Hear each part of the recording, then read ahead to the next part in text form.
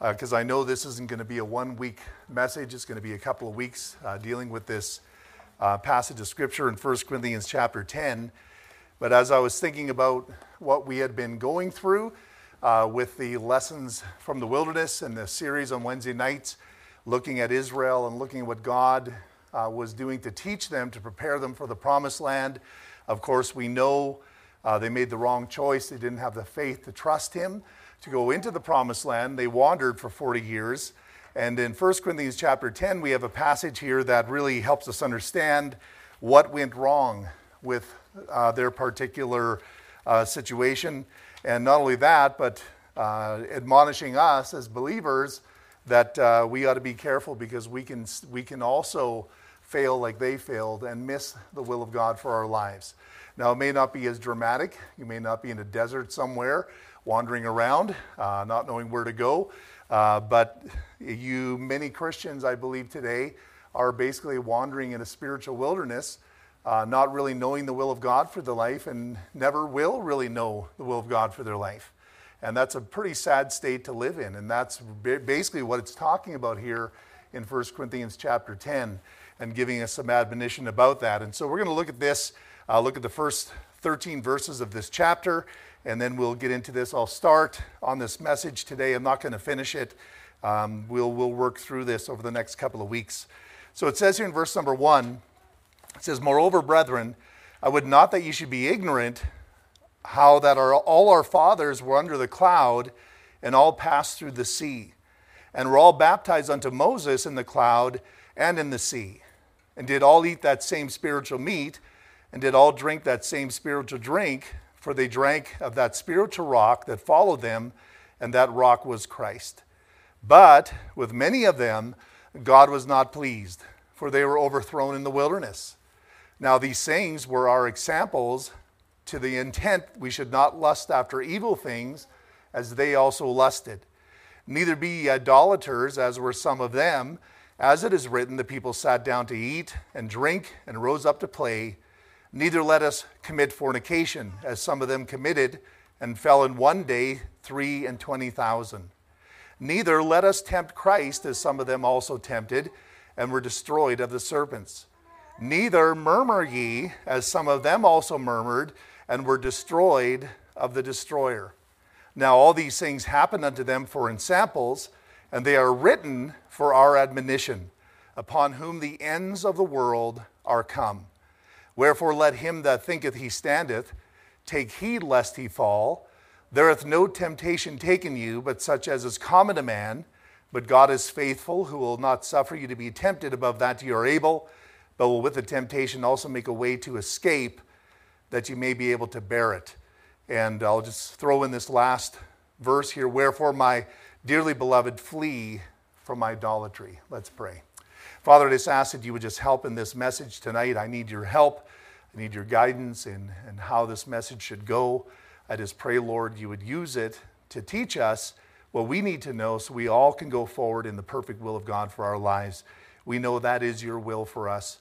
And I just pray, dear God, we learn from this passage. In Jesus' name, amen. And so, this passage gives us the example of Israel as it relates to reasons why those are saved can be overthrown in the wilderness. And that's the word there, overthrown. They were overthrown. Now, God doesn't just overthrow people for no good reason. He doesn't just judge people for no good reason. They put God in a position where he could not bless them and bring them into the will of God. So the will of God isn't something that you can just take.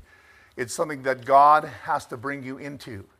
And if God doesn't bring you into it, the chances are is that you're not allowing him to do what he needs to do. In fact, in the passage it says that he was not able to. God was not able to. So you think, well, God's able to do anything. Except God is not able to take someone that's unbelieving and put them into the will of God. He's not able to do that. And so it wasn't God's fault.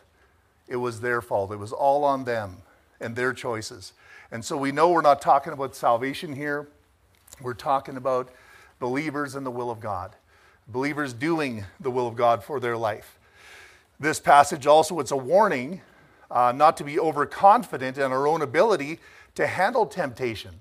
Because sometimes maybe we grow up in a Christian home, or maybe we've gotten to some spiritual level, whatever that is, and we think that somehow we can handle these things. I can handle that.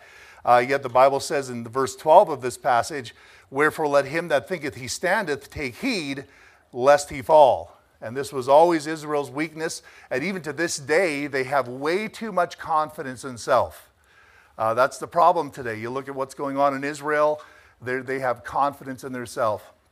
Anybody I've talked to that I remember we went to Israel, we went to Shiloh, and at Shiloh they had this model of a tabernacle, and the tour guide began, or the person that was there at Shiloh, who was one of the people that were running it, began to explain the tabernacle.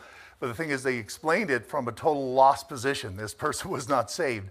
See, when I look at the tabernacle, I see Jesus, but they don't see Jesus there. And so he began to explain the tabernacle to everybody, and it was completely secular. It was humanism, is what it was.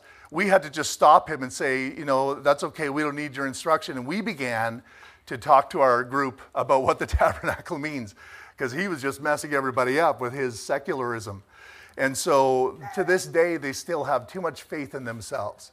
The Apostle Paul had the answer in Philippians 3:3. It says, "For we are the circumcision which worship God in the Spirit and rejoice in Christ Jesus and have no confidence in the flesh."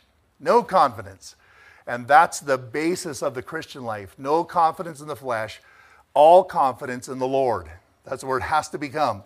And so Paul did not want this church, the Corinthian church, and of course we're reading 1 Corinthians, and if you know anything about this church, you know that they were a troubled church. They were a carnal church. They had all kinds of doctrinal issues. They had morality issues. I mean, you name it, they were guilty of it. And so he says, I don't want you to be ignorant of this thing here. And he began to tell them how it was that they could be overthrown in the wilderness. They could be out of the will of God and remain out of the will of God for their whole life, And that's a sad thought to me. I would never want that for myself or anybody else.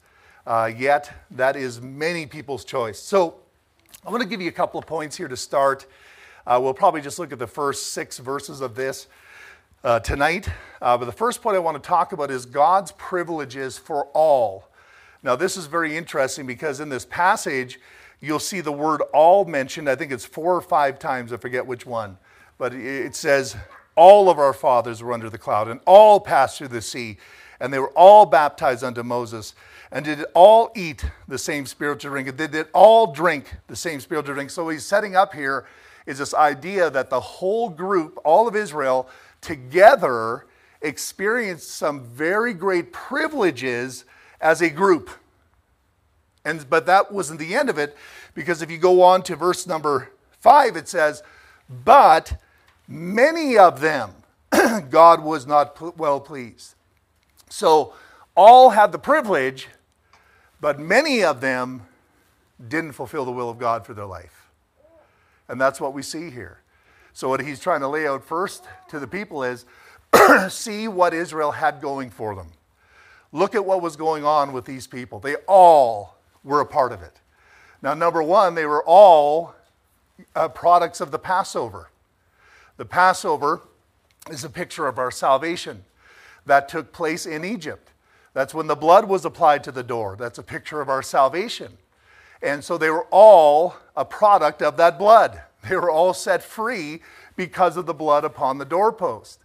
And then it goes on to say some things here. I'll give you a couple of points. Letter A, God's presence.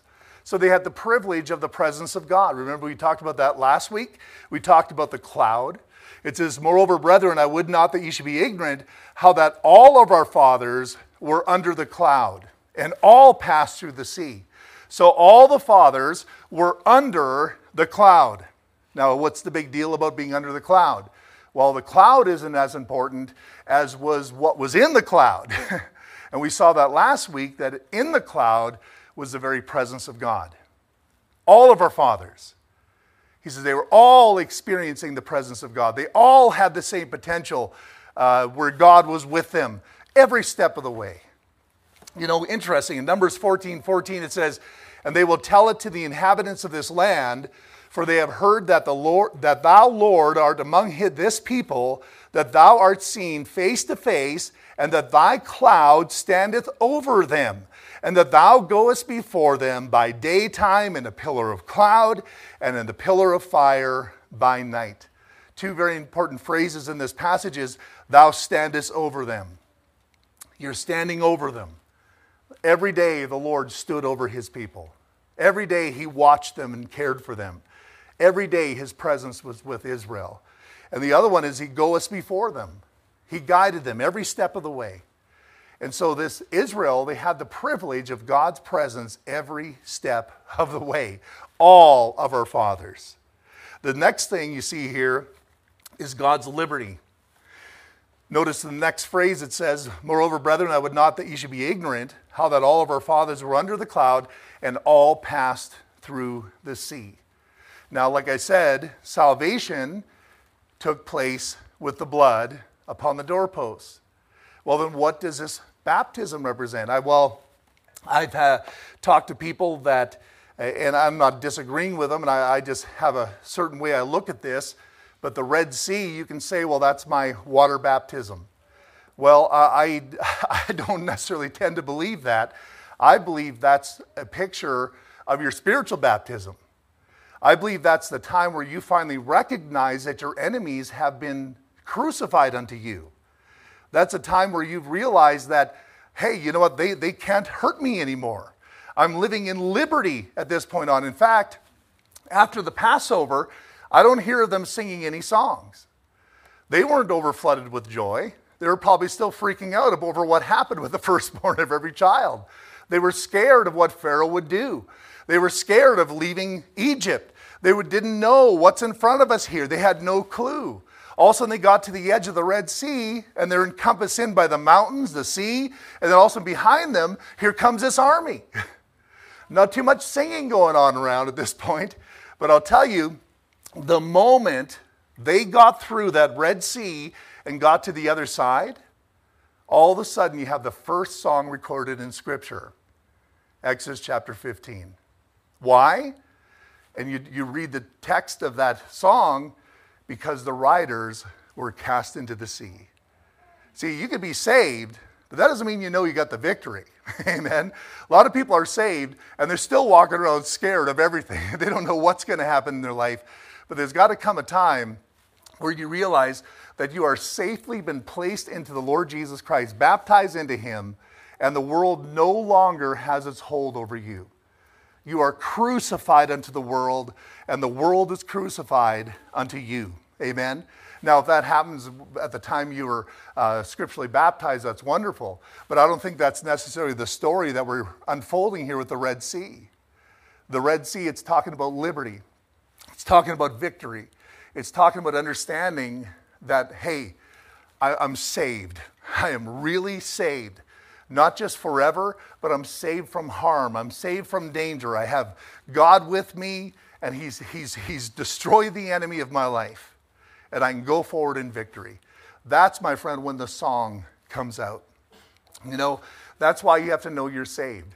If you've been growing up in a situation where you were taught you could lose your salvation, there's not too many songs like Exodus 15 in your life, because the riders have not been thrown into the sea.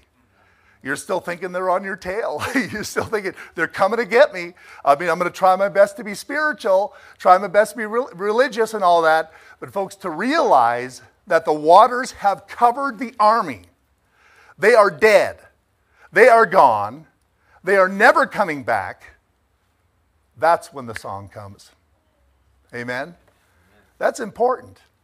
So they all were at the Passover.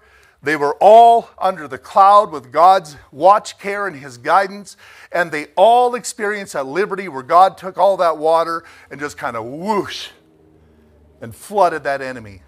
And of course, the baptism was the going in and the out. Amen. A picture of being placed into Christ. When you know your position in Christ, that's when true victory is known in your personal, practical life. That's why many spiritual warfare teachers and preachers, They'll start with you, if you're dealing with some kind of a spiritual problem, they'll start by helping you understand your position in Christ. You go to the book of Ephesians, you read through that. Every time it says in Christ and you underline that, you find out who you are in Christ, because that's a different person than you were outside of Christ. Amen? And that's victory, that's liberty, that's what Christ has done for you. And so that they all experience. Galatians 6:14, but God forbid that I should glory, save in the cross of our Lord Jesus Christ, by whom the world is crucified unto me, and I unto the world. Letter C, we have here in number 2, verse number 2, and they were all baptized unto Moses in the cloud and in the sea. So what's this all about? We're baptized unto Moses. Now we know that our water baptism, it's not just about being placed into water. It's not just about getting wet.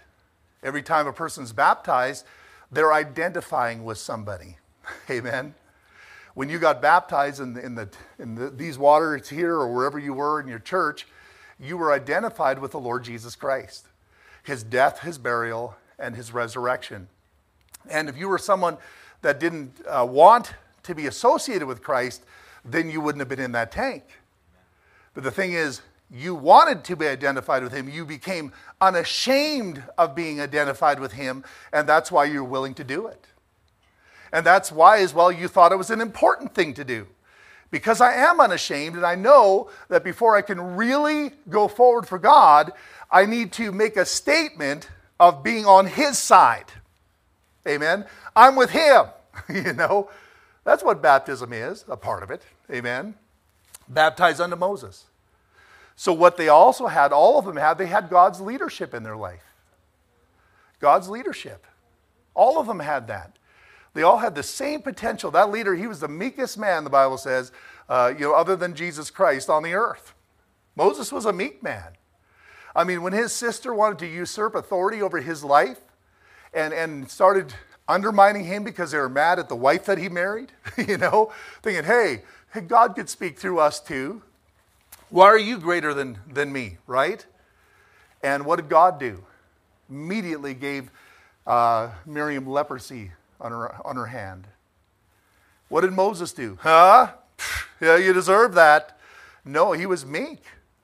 The Bible says he fell on his face before God and said, Lord, have mercy on her. No envy and jealousy and, you got what you deserved. They had a good leader. That was a good leader. That wasn't a leader just gloated over people's failures. That was a leader who wanted mercy for God's people. Boy, we can learn a lot from that. Throughout Israel's history, you'd have kings that would get on the scene, and the people would take on the characteristics of that king. If you'd have a wicked king, well, many times a wicked king would be because of wicked people, but sometimes there was wicked kings that created the wicked people. And because the king wouldn't put the right boundaries in place and wouldn't stand up for the right things, what happened is the people just allowed themselves to go past the boundaries. But as soon as there was a king that said, nope, we're getting back to God here. We're laying down some boundaries. Also, the people said, hey, this sounds like a good thing. And they just follow along like sheep. Amen. Isn't that interesting? They all had the same leadership. All of them. They couldn't blame Moses for it. I know Moses had weaknesses, and you're not going to find a leader that doesn't have a weakness.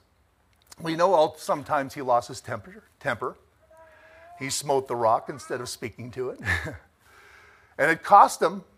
It cost him going into the land. But yet he was a good leader. Israel's leadership was important. And God gives us good leaders too. I look at some of you folks and I see good parents. Parents that will bring their kids to church. And they won't let any old ball game or hockey game, get in the way of bringing their kids underneath the Word of God. Folks, that's important.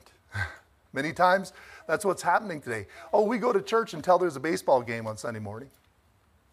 I'll tell you about my first ministry when we rented we called it the Round Hotel because it was round and it was a hotel. It was probably about 15 stories. And we would meet on the main floor and it had big windows on the side. And every Sunday morning we look out, the town arena was beside us, and buses would come in with kids. Not bringing them to church, bringing them to the hockey game. They'd all have their hockey sticks and their ice skates over their shoulder, just all excited. And there's their parents, hockey parents. Let's get our kids into hockey. I remember in that same place, I was sitting down with one of our ladies of the church, and she was trying to sell her house. She was a widow. She just wanted me to be there. She was talking to the realtor, and the realtor didn't know who I was. She thought maybe I was a son or somebody like that. He didn't quite know. But when she had mentioned I was her pastor, then all of a sudden he began to talk about how good of a father he was and how he brought his kids to hockey games and being a good dad. Oh, I really wanted to give it to him there. I didn't think that was really pertinent where we need to go with him. But you know, that's where we are today in this world. That's good parenting. You just praise God, kids, and you got mom and dads. They're going to bring you to church. Look, you're here on a Wednesday night. It's interesting. I was asking Brother Scott, his daughters, the other day. I says, "You like coming to church on a Wednesday night?" They go, "Oh, yeah." I mean, what kind of kids like going to church? Amen. Kids with parents that like going to church. If the parents don't like going to church, the kids won't like going to church. They're going to take on your characteristics. That's what's going to happen. And if these kids are going to succeed, it's going to be because mom and dad succeed. Amen. I tell you, the story is clear over and over.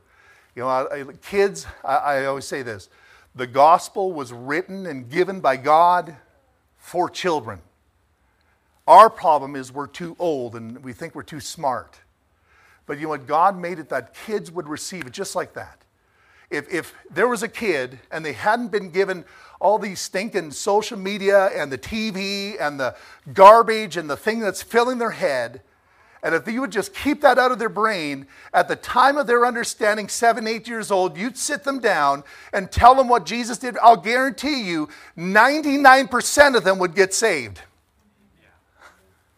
Maybe even 100. I don't know. Sometimes I talk to people and they say, "Oh no, kids can't understand. They got to be older." I says, "No, parents don't understand. You got to be younger." The Bible says you got to be like a child to be converted. Amen. So I don't fall for that stuff when people start talking about they're not old enough. No, sir. We're too old. We got too much garbage in us. Too much filth in the brain. Too many ideas. Too many philosophies.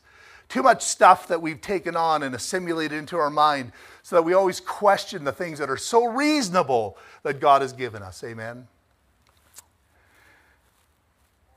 It says in Ephesians 4:11, it says, "And he gave some apostles and some prophets and some evangelists and some pastors and teachers for the perfecting of the saints, for the work of the ministry, for the edifying of the body of Christ, till we all come into unity of the faith and of the knowledge of the Son of God, unto a perfect man, unto the measure of the stature of the fullness of Christ, that we henceforth be no more children tossed to and fro and carried about with every wind of doctrine by the sleight of men and cunning craftiness whereby they lie in wait to deceive." You think about that, folks. We're living in an age where people are being tossed to and fro. The next thing on the internet becomes such an important doctrine. They'll go up to preachers that have studied the Word of God and have given their life to the Scripture, and they'll argue this stupid thing they heard on the internet. You know, I've heard people and they say, "I've read the Bible 14 times. I say, "Well, the problem is you've never let the Bible read you. You can read words, my friend, but you got to let that Bible into your heart. You got to let it change you." Amen. I'm not impressed with people saying, "I've read through the Bible." You can read through the Bible and have zero effect unless you're seeking a holy God. Unless you know that you need Him. Amen. Folks, God gave us teachers, pastors. I've had people come into the service. I remember one guy, he said, "Pastor, I don't need you." I says, "Okay." That makes me feel really nice inside, warm and fuzzy. He says, "Because the Bible says We all have an anointing of God. I said, so because you have an anointing of God, you no longer need the pastor.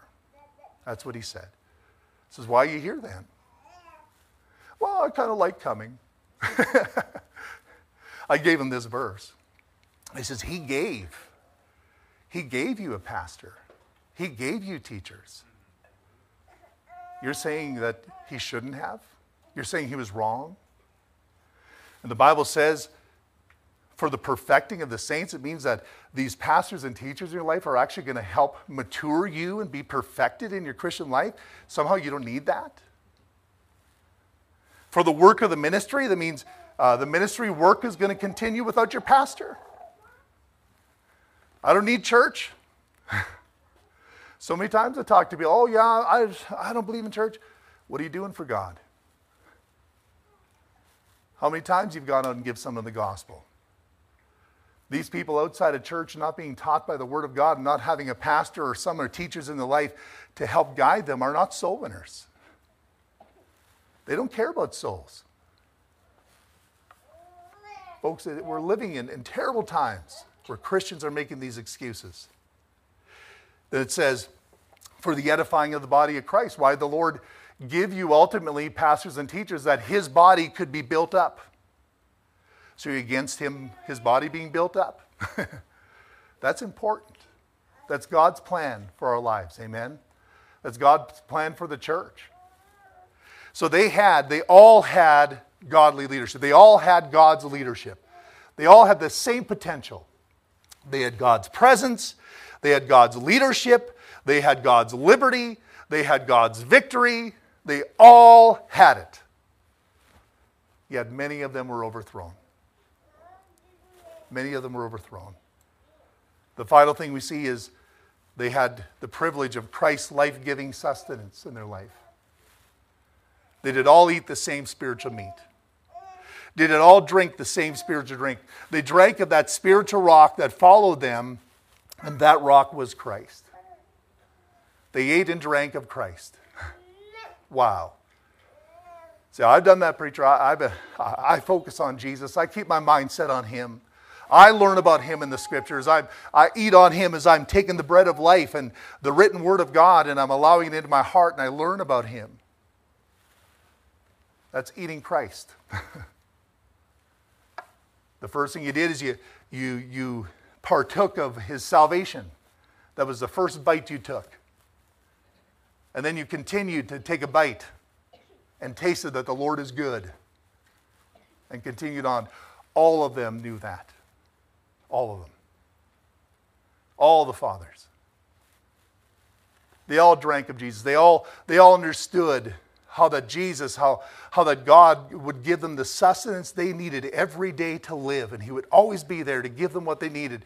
And yet, for some reason, many of them were overthrown in the wilderness. Christian, think about that. That's us. Many times that's us.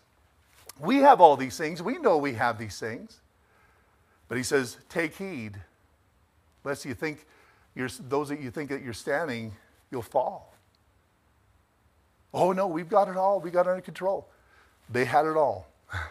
They had all the guidance. They had all the leadership. They had everything they could possibly need, all the privilege that they possibly could have, yet many were overthrown in the wilderness. Isn't that something? Now, number 2 is God's judgment for many. 1 Corinthians, so we had God's privilege for all. Now we have God's judgment for many in 1 Corinthians 10:5. But with many of them, God was not well pleased, for they were overthrown in the wilderness. So all have God's privileges, but many are overthrown. Many did not please God. Please God means to take pleasure in.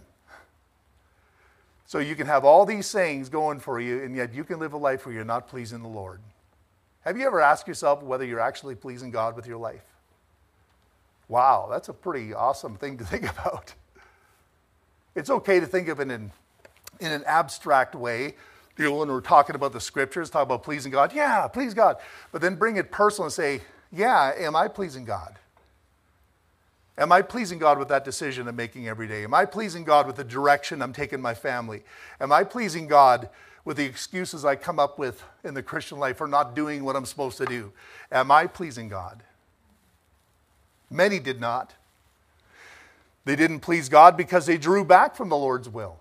The Bible says in Hebrews 10:38, "Now the just shall live by faith, but if any man draw back, my soul shall have no pleasure in him." So the moment I pull back from God, he says, you've just stopped pleasing me. Now this isn't loving you. We know that God loves you no matter what. You could be going forward, backward, you could be going upward, downward.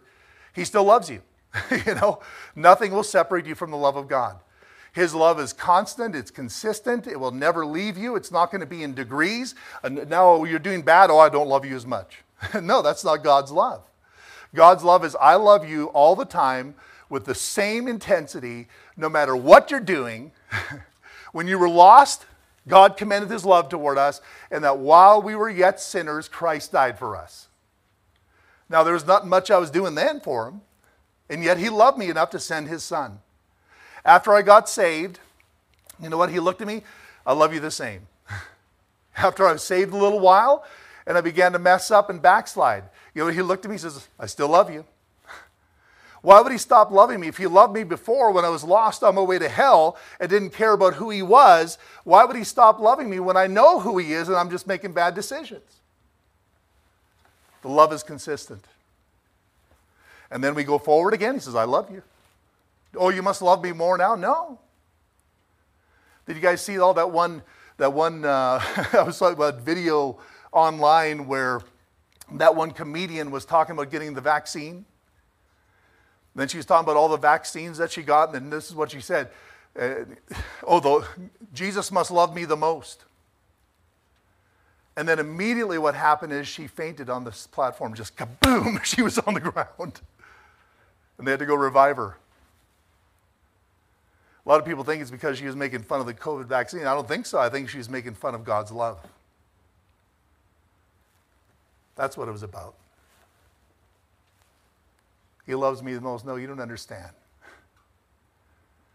He loves you, and he loves the person next to you, and he loves that person over there, and he loves you with an everlasting love, and it just does not change. You know, you don't make fun of God's love. They drew back. But just because he loves you doesn't mean he is pleased with you. Those are the two things you need to consider yourself here with, is the love of God and then the pleasure of God. Because somebody can just focus on the love. Oh, God loves me, God loves me. Well, he does. But ask yourself this, is he pleased with you? He will always love you. It's not going to change. You can make the worst decisions in your life. You can draw back. He says, I still love you. But what he tells us in this passage is that if any man draw back, my soul shall have no pleasure in him. And he's talking about saved people here. He's talking about saved people. Because he goes on to say, but we're not of those that draw back unto perdition, giving us a security passage. He's saying you'll never draw back where you lose your salvation. But you will draw back where you lose my pleasure. That's what he's saying in that passage. They didn't please God because they didn't believe. They didn't believe and seek God's will. They didn't believe in the things that God wanted them to do. They didn't believe that God could take care of them the way that he said he was going to take care of them. It was one thing in the wilderness, okay, I see this, but when they saw something that they could not compute, they could not get their head around the fact that God can take down those giants. They just couldn't get around. Same way we are. We live life as a Christian. Many things God has shown us that he can do. We say, yes, God is good. We tell everybody how God loves us. We tell us how great God is. But then we meet this one thing and then we draw back. Because we don't believe the way we should in that situation. And in fact, Hebrews 11:6 says, but without faith it is impossible to please him, for he that cometh to God must believe that he is. So I believe he is. And that he is a rewarder of them that diligently seek him.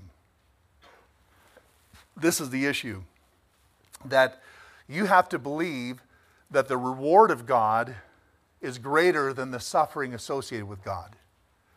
You have to believe that the rewards that God's going to bring into your life are greater than some of that persecution, losing a friend, losing family, whatever the cost is, losing the job, whatever the issue is.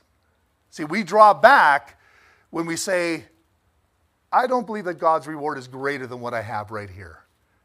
That's when we draw back. Well, you can't expect me to give up a salary like that. Really? You know that you're violating the principles of God. You know that God's not pleased with what you're doing and making all that money. And instead of stopping making that money, believing that whatever God will give you will be greater than what that job will give you, you'd rather draw back. Many do that. Many do that. Over and over and over again. Well, but this is why we need to learn this. Hebrews 3:12 says, "Take heed, brethren, lest there be in any of you an evil heart of unbelief in departing from the living God." Evil heart. Well, I'm not so bad. No, it's an evil heart. Folks, when you draw back from God, it's not just about you. You're not just hurting yourself. And the word evil is always about hurting. It's always about harm. When you have an evil heart, you're hurting yourself, you're hurting other people. It doesn't mean you know you're hurting them. It just means you're being too ignorant to know you're hurting them. And so an evil heart of unbelief is just simply doing something that you think this is my business. Nobody should care. No, folks, you are a Christian. You are set on a hill. You are a light to the world. The things that you do have an impact on those around you. The children of Israel, the fathers, guess what? The children for 40 years had to follow them, waiting for them to die in the wilderness so they could go into the will of God. Evil heart of unbelief. Amen? And it's amazing how easily we're willing to sacrifice our children for the fact of our unbelief because we simply don't believe that God will reward us and that his reward is greater than that which we had have to give up if we go into the will of God for our lives. Amen. Moses, the leader, he set the example. He esteemed the reproaches of Christ a greater reward than all of the riches of Egypt. Think about that. He looked at the sufferings that he would have to suffer for the Lord Jesus Christ. And that's a word he'd use. Christ, he was there, way back there, and right at the beginning of Israel. In the wanderings. Jesus was there. We know that. And he says, there's more riches in my suffering for Jesus than in all the gold and silver and anything the Pharaoh and Egypt could give me. That, my friend, is faith. See, there's a reason why these people couldn't go into the will of God. They didn't have that heart. They weren't willing to give up the thing that was dear to them. That's why it talks about idolatry. That's why it talks about lusting in your heart. Amen. Many were overthrown in the wilderness. So many did not please God. Many were overthrown in the wilderness. The word overthrown means to strew or spread, to spread down. So what I'm thinking this means is, as God was leading them for that 40 years, one by one, these people dropped off. Well, where do you bury them? You bury them right there. So as they were going through the wilderness, this stopped, I guess we'll bury the next crew. Then the cloud went up and they went to the next place. And, there's some more dead ones. Let's bury them here. And the Bible says they were overthrown in the wilderness. And the word overthrown means to spread around in the desolate place. Wow. That's kind of like the way we as Christians, throughout our lives, instead of finding the will of God, I knew that guy. Yeah, I remember meeting him in that church. And, where is he? I don't know. I don't know what he did for the Lord, and just kind of lost him in the wilderness somewhere. Spread around, not really doing what God wanted him to do. I hope that's not what we want. I hope we want to get to that destination. Get within those boundaries. Do the will of God. Not kind of lost in the desolation of the desert. Numbers 14:16 says, because the Lord was not able to bring this people into the land which he sware unto them, therefore he hath slain them in the wilderness. Wouldn't that be so bad that you're thinking, God can't do anything with me? The only thing profitable that he can think of for me is to kill me. I do not want to live like that. He says, I'm not able to bring him into the land, so therefore, because of that, that's what therefore means, because of that, he's slain them. Say, wow, what kind of God is this? A God that cared about the people. Because he knew there was a bunch of kids, 20 years old and younger, that he needed to get into that land. 40 years.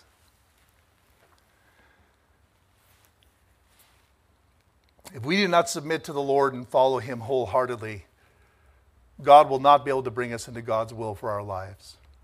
We'll be left scattered. We'll be set aside of God's purposes. Many people don't care. I mean, you go to your grave not caring, just kind of losing yourself in the world and just kind of, I go to church on Sunday and, it's great. But it should be a driving desire of our heart to do the will of God for our lives.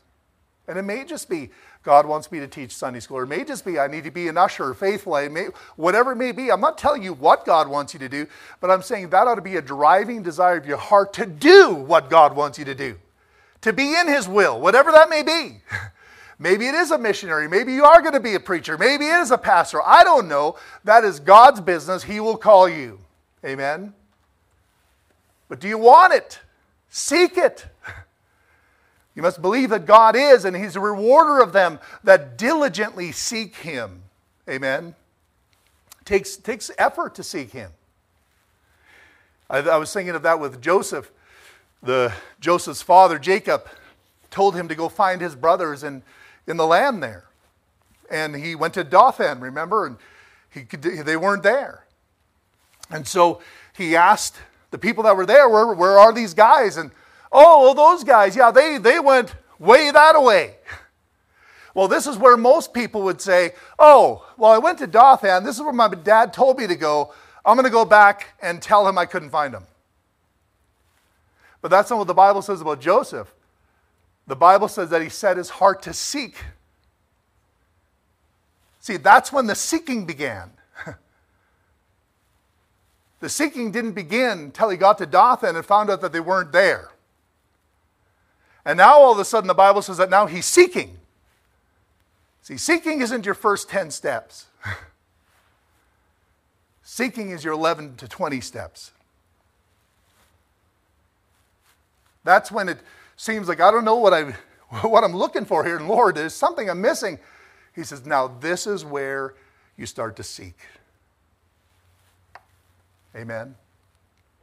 And you know what? He found him. Now, he probably wished he didn't, but he found him. He diligently sought. And you know, that's actually the first mention of the word seek in the Bible. It defines seeking for us in the Scripture. Oh, yeah, I seek the Lord every day. Do you really? You're at the end of your rope. You're at the end of the knowing what to do, and you're seeking him every day. The Bible says that you got to believe that God is, that he's a rewarder of those that diligently seek him. I believe he's talking about Joseph there. I think Joseph did get rewarded. All I know is if he wouldn't have done that last leg of that journey, as hard as it was, he got thrown into a pit, he got sold into slavery, he got put into prison, he got forgotten in prison for 3 years, but because of that, he was made second in command over Egypt. See, at what point wasn't it the will of God? He entered into the will of God. And never did he just curse God or just quit on God. In fact, the Bible says the whole time the Lord was with Joseph. Amen. What a great example for us. Amen. Hebrews 3:17. But with whom was he grieved 40 years? Was it not with them that had sinned, whose carcasses fell in the wilderness? Their carcasses fell. You just get this picture of them walking along. Also, thunk, there's another one. They're walking along. Thunk, there's another one. Thunk, there's another one. I wonder if the Lord looks at the church sometimes. Thunk, there's another one.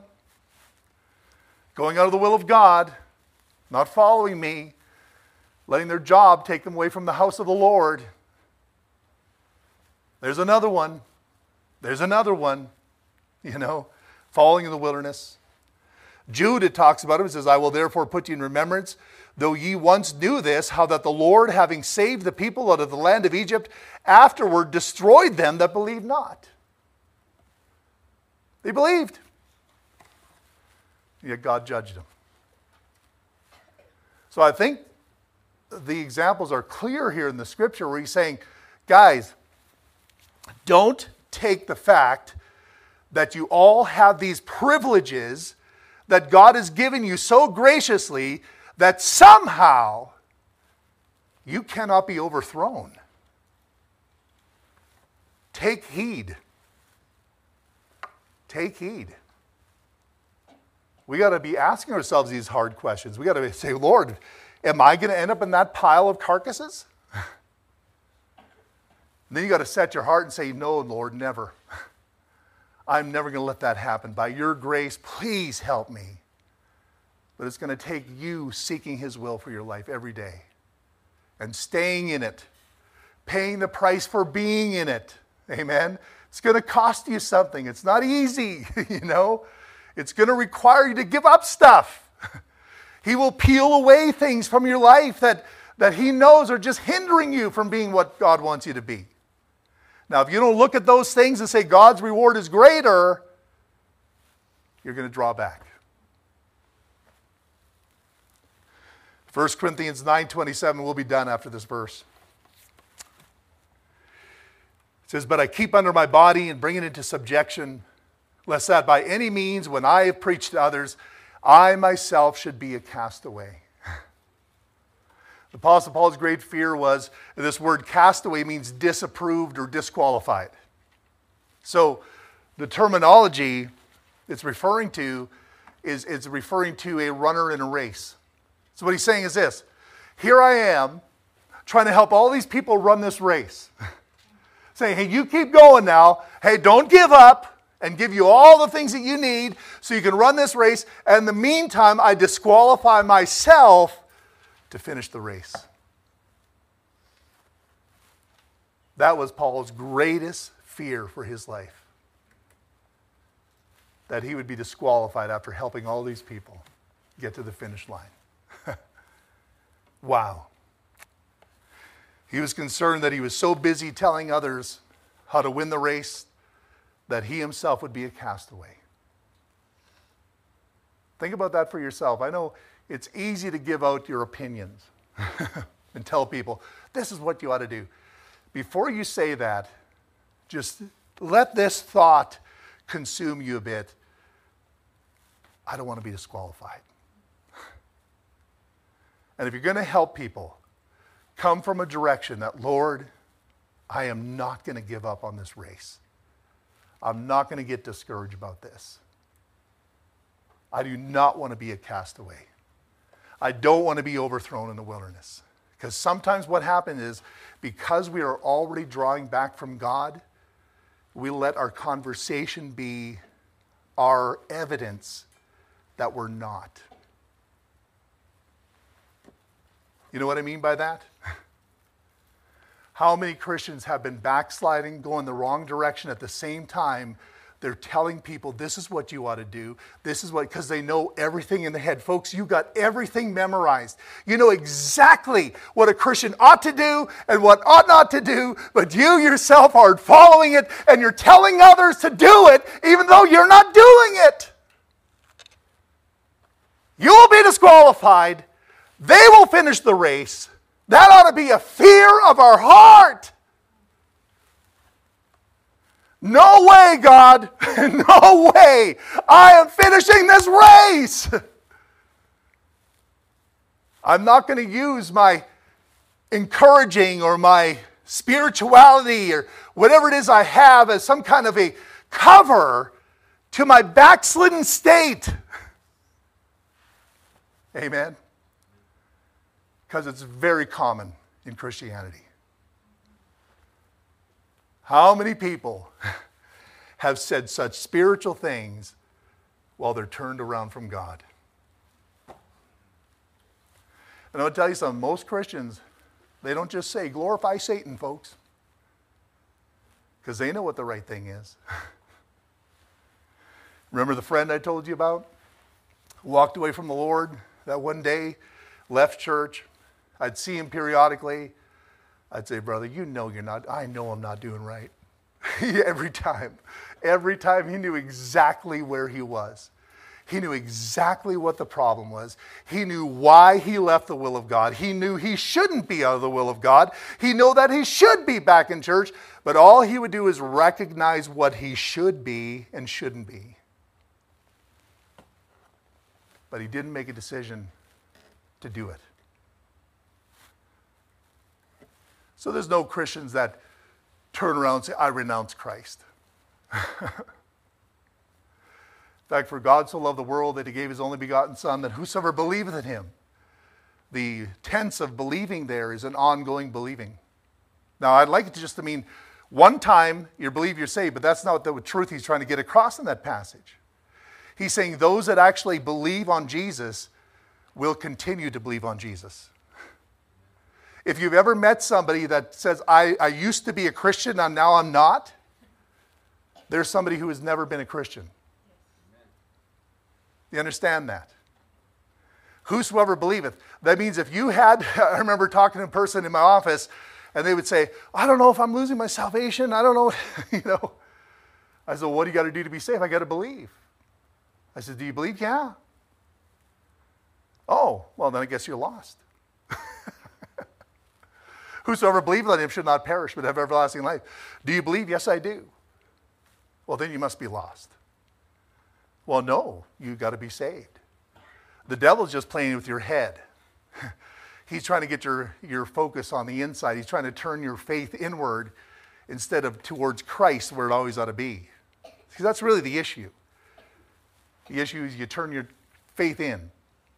Well, I don't know if I prayed that prayer right, and I don't know if I did it hard enough or had enough. Maybe I didn't cry when I prayed that sinner's prayer. You take that faith, you turn it into yourself, you start trying to convince yourself how you're saved by you.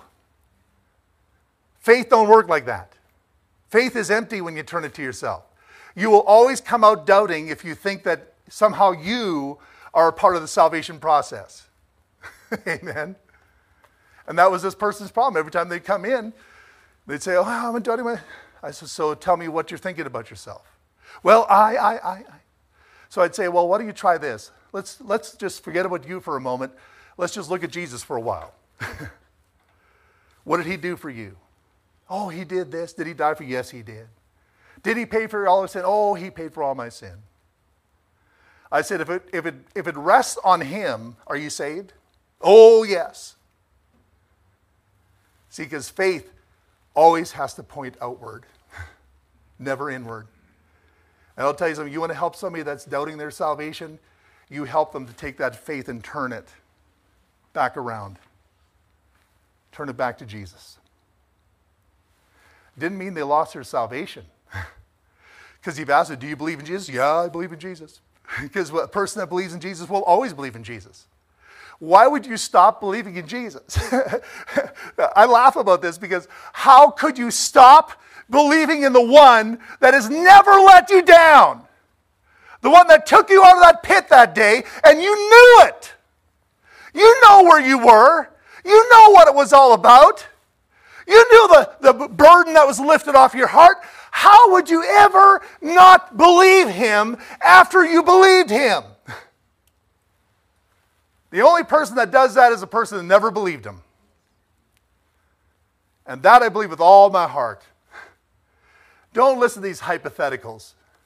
Well, just hypothetically speaking, what if a person, you know, well, a person wouldn't do that. A person that believes will believe. Well, I don't know when I got saved. I don't know if it was a 5-year-old. There was a time I prayed, and then later on I thought maybe I got saved again. Or I said, hold on there. I said, oh. I said, I don't know. Yeah, I don't know. I wasn't there. So I can't tell you when you got saved, but this is what I can tell you. Let me ask you this. What are you trusting in right now? Well, I trust that Jesus paid for all my sin. They're giving me their present faith. I says, okay, so you've got a present faith that reflects the Scripture. You are saying exactly what the Bible says you're supposed to do if you want to be saved. And you say it right there. You're believing it. I said, so the problem isn't whether you're saved or not. Your problem just simply is where that salvation began. If you've got a present faith, it had to start somewhere. It might have been at 5 or 7 or 9.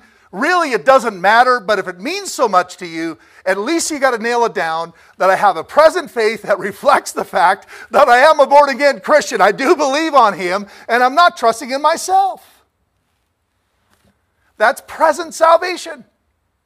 So now the only conundrum I have here is, when did this start? Well, at least I'm not battling the fact of whether I'm saved or not. All I'm doing is trying to figure out, where did it begin? Amen? And sometimes you talk to God about that after you believe Him for what He says in His Word about your salvation. And He says, oh, okay, now you're right with me. Now let me tell you where you got saved. But before, you were so mixed up about my part in this. You were mixed up about what I did. Now we're just talking about your bad memory. I can help you with that. Amen. And He does. But you got to know you're saved. Some were to ask you, how do you get saved? Well, this is what do you believe? Oh, with all of my heart. And I say, I always joke, oh, then you must be lost. You must be lost. They'll look at me. Yeah, that's stupid. I know it's stupid. It's about as stupid as what you're thinking. And for us, you know, where we came from, our Mennonite background, very common. Because when you got saved or made a decision as a child or whenever, you never had somebody come to you and say, oh, I'm so glad you got saved. In fact, you never told anybody. Because all they would say is, well, we hope when in the end you'll see. Wait till the end, and then we'll see. That doesn't give you a whole lot of confidence, and it steals away the joy of the moment. But if you had had a mom and dad that's, oh, I'm so glad you got saved. And then start to explain about the new birth and what took place there, regeneration, all these things. Oh, that happened to me. Yeah, that's your spiritual birthday, man.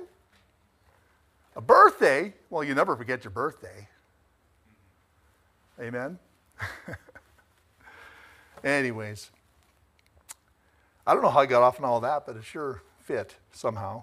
Amen. I hope you know you're saved. But you can be disqualified from the race. All those privileges, all those things you have, all the fathers, all of them did this. All of them had God. All of them had His presence. All of them had His promises. All of them had good leadership. All of them had all of that, but many were overthrown. Will you make a decision not to be overthrown? Well, you say, well, we all by the grace of God. No. That's an excuse to keep that door open. Close the door. Say, no, Lord, I'm not going to let this happen. I'm going to set my heart towards you, and I'm going to do God's will for my life. Folks, every preacher I know, before they ever got behind a pulpit, had a moment like that. Because you can't do this, oh, by the grace of God, maybe I'll make it or not. Folks, that's the last thing you want to hear from your preacher.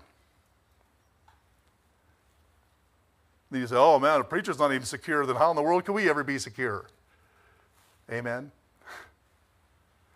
Oh, no. There are moments of life where you present your body as a living sacrifice, holy, acceptable unto God, which is your reasonable service. Amen. And close that door. Paul closed the door. No, I'm going to serve God with my life. I fought a good fight. You know, the fight of faith, he did it right to the end. It cost him his life. He wasn't worried about his head.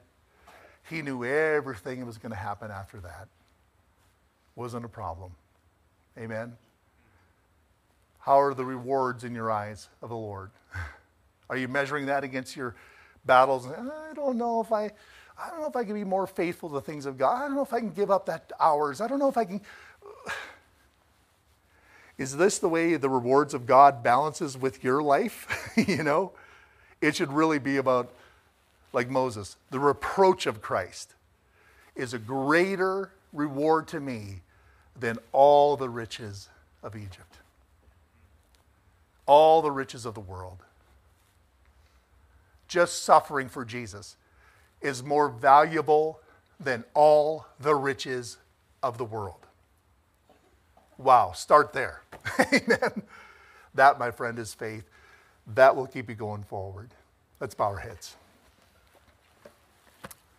Next week, we'll look at the reasons that many are overthrown. But for today,